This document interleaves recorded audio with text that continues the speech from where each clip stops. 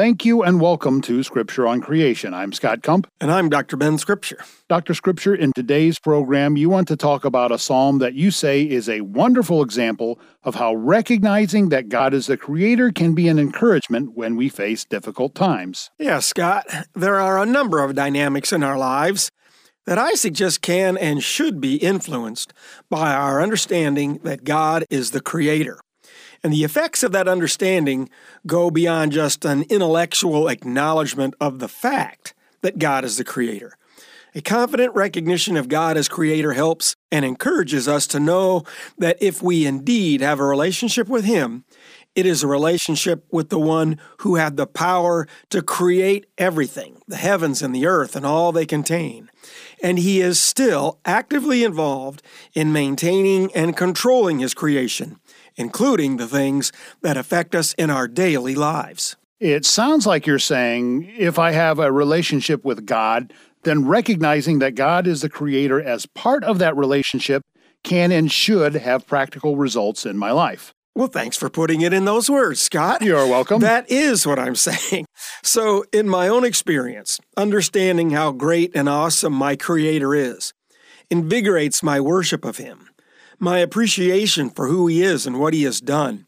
And it gives me a sense of amazement that He would have anything to do with me, let alone die in my place, so I could be with Him for eternity. Those thoughts remind me of David's words in Psalm 8 when he says, "When I consider your heavens, what is man that you are mindful of him, or the son of man that you care for him?" Is Psalm 8 the psalm you're going to consider today? It certainly could be, but it isn't the psalm I have in mind, Scott. I want to think about Psalm 121. Ah, one of the songs of ascent. Yes, and although we know David wrote several of the songs of ascent, it does not appear that he wrote Psalm 121, even though the thoughts written down in it are the kind David frequently expresses. It's a short psalm, as are all the songs of ascent, so let's read it and then consider what it means. You go ahead and begin, Scott. Okay, Psalm 121, a song of ascents. I will lift up my eyes to the mountains. From whence shall my help come? My help comes from the Lord, who made heaven and earth. He will not allow your foot to slip. He who keeps you will not slumber. Behold, He who keeps Israel will never slumber nor sleep. The Lord is your keeper. The Lord is your shade on your right hand. The sun will not smite you by day, nor the moon by night. The Lord will protect you from all evil. He will keep your soul. The Lord will guard your going out and your coming in from this time forth and forever. So that's Psalm 121, 8 short verses. And if I didn't know better, I would definitely guess that David wrote it. Yep. But since it is introduced simply as a song of ascents, and 4 of the other songs of ascent are identified as being written by David, as well as one by Solomon, I think we should understand it was probably not a Psalm of David. And that being the case, Dr. Scripture, if it was written before David's time, it's neat to imagine him singing it when he was a boy, traveling with his family as they made their way to worship at the temple in Jerusalem. That is a neat thought. Yeah. And you've highlighted an important aspect of the song. It was sung by the Israelites as they traveled to Jerusalem to worship in the temple. As they ascended to Jerusalem. That's correct. And although the thoughts expressed in the psalm specifically related to the difficult journey up the mountains to reach the city, that journey is like a microcosm of our whole life. For the believer, our life is a journey of faith, one which takes us up and down and through many twists and turns. A journey filled with challenges and unknowns, joys, dangers, and rewards, and does indeed ultimately have a destination. For the Israelites, it was the temple in Jerusalem. For the New Testament believer, it is heaven and the presence of the Lord. And in both cases, this psalm helps the pilgrim focus on the presence and protection of the Lord, here and then and now. So, let's discuss the psalm from the perspective of the Jew traveling to Jerusalem, as well as the Christian making his or her way through life. It begins with verse 1 saying, I will lift up my eyes to the mountains. From whence shall my help come? Can you imagine the Israelites singing that? Definitely. As they were trudging their way up a steep road, they could look up and see the mountains around and above them, and knowing they had further heights to climb yet, I can see them wishing for help. And along with the physical challenge of the hike was the mental challenge, knowing there were potential dangers from robbers and thieves or even wild animals along that route. I would even think that unless you'd taken the journey many times, you might be concerned about taking the right road. Well, those are all, metaphorically speaking, the kinds of concerns we Christians have along our journey of life. Concerns for our physical well-being, for threats from a sometimes hostile world around us, and many uncertainties revolving around decisions we must make. So when we need help, where does it come from? Well, I can't speak for everyone else, but my help comes from the Lord. Good answer. The answer the psalmist gives in verse 2. My help comes from the Lord. But that's not all he identifies in this psalm. He identifies the Lord as the one who made heaven and earth. He reminds himself that those mountains standing in front of him were made by the very same God who will help him get through them. And to me, that is very practical. Whatever obstacle we may face, whether it's a mountain of a problem or just one of those everyday inconveniences, the one who made heaven and earth, the one who put that obstacle there in your path, is also the one who is there to help you handle it, to take it away, to help you overcome it, to guide you around it, or to be there to endure it together. But whatever the quote-unquote mountain may be, it's not too big for your Creator to handle. You see, I'm a firm believer in the notion that the bigger we perceive our God to be, the more we will place our confidence in Him. And believing He truly did speak those stars and mountains and oceans into existence enlarges our vision of Him when we need Him most. The psalmist then goes on to mention some very practical applications related to this help the Creator gives. He will not allow your foot to slip, it says.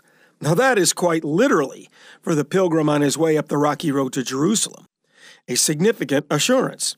But as a metaphor for us, my thought goes to one of my life verses, Proverbs 16:9. The mind of man plans his way, but the Lord directs his steps. The Lord won't direct your steps to a spot where you will slip. In other words, He won't allow your foot to slip. Now, I've taken plenty of steps on my own and slipped, but never because I was doing the Lord's will. And then the psalmist interjects an idea that's really almost humorous. Read the lines about God sleeping, Scott. He who keeps you will not slumber. Behold, he who keeps Israel will neither slumber nor sleep. Now, that reminds me of when Elijah was chiding the prophets of Baal. They had been pleading and pleading. Their God still hadn't sent fire to consume the sacrifice. And so he was saying, maybe Baal has gone on a trip, or perhaps he's asleep. It's pretty comical to think of a God who doesn't answer your prayers because, he's taking a nap. But of course, our God doesn't need sleep. The Lord is always aware of our needs and available to help. And as the one who is always able to help, the psalmist identifies an important helping role the Lord plays in our lives. He uses the word keeper several times. In verses 3 and 4 that we've already read, it said, the Lord is He who keeps us and who keeps Israel. The idea of a keeper is a guardian or protector. And the psalmist points out, the Lord is our keeper 4 more times in verses 5 through 8. The same Hebrew word translated keeper is then translated 3 different ways in the next 4 verses. But it has the same sense in each verse. Verses 5 and 6 say, the Lord is your keeper. The Lord is your shade on your right hand. The sun will not smite you by day, nor the moon by night. Then verse 7, Scott. Verse 7 says, the Lord will protect you from all evil. He will keep your soul. And verse 8, the Lord will guard your going out and your coming in from this time forth and forever.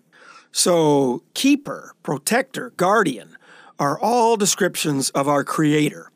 And again, as the Creator of all things, the Lord can surely protect us from anything He has made. Interesting. It makes the point that he protects us from the sun and moon, which is a reminder that he created the sun and moon. Good observation. And I'd say there's one other less obvious allusion to not necessarily creation, but to events that took place very near the beginning.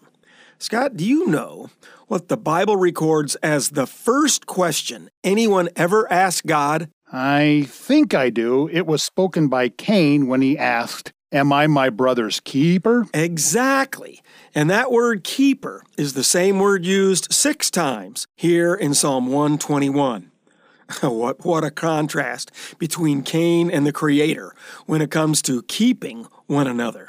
Cain, representing man, not only can't fully protect his fellow man, it's mostly our fellow man that we need to be protected from. Well, Abel sure needed protection from Cain. It's so ironic that man's first question was motivated by an evil conscience. Yes, and instead of having a heart that wanted to protect his brother, he was trying to protect himself. But from the very beginning of God's Word, He continually demonstrates that He never tells us to do anything He is not willing to do Himself.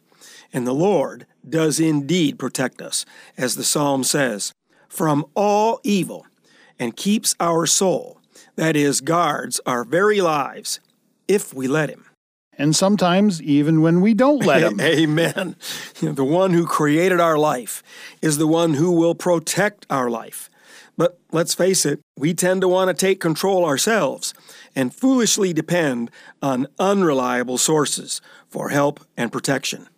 In fact, we can go along for quite some time on our own and not even be aware of how our independence is separating us from God and taking us down a dangerous road. And so in love, because He is our keeper, He brings us into a situation that confronts us with our need for His help. In the case of the Israelites, He made them have to take that difficult, dangerous journey to Jerusalem to meet with Him in the temple. It's a different road for us, but it's a similar journey. And the wonderful, practical reality is, the one who made the road, the one who made the heaven and the earth, the one who made you, cares for you and keeps you.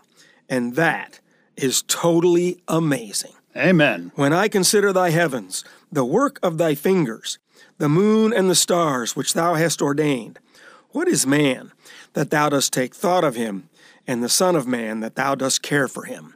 And that's not what I say, that's what Scripture says.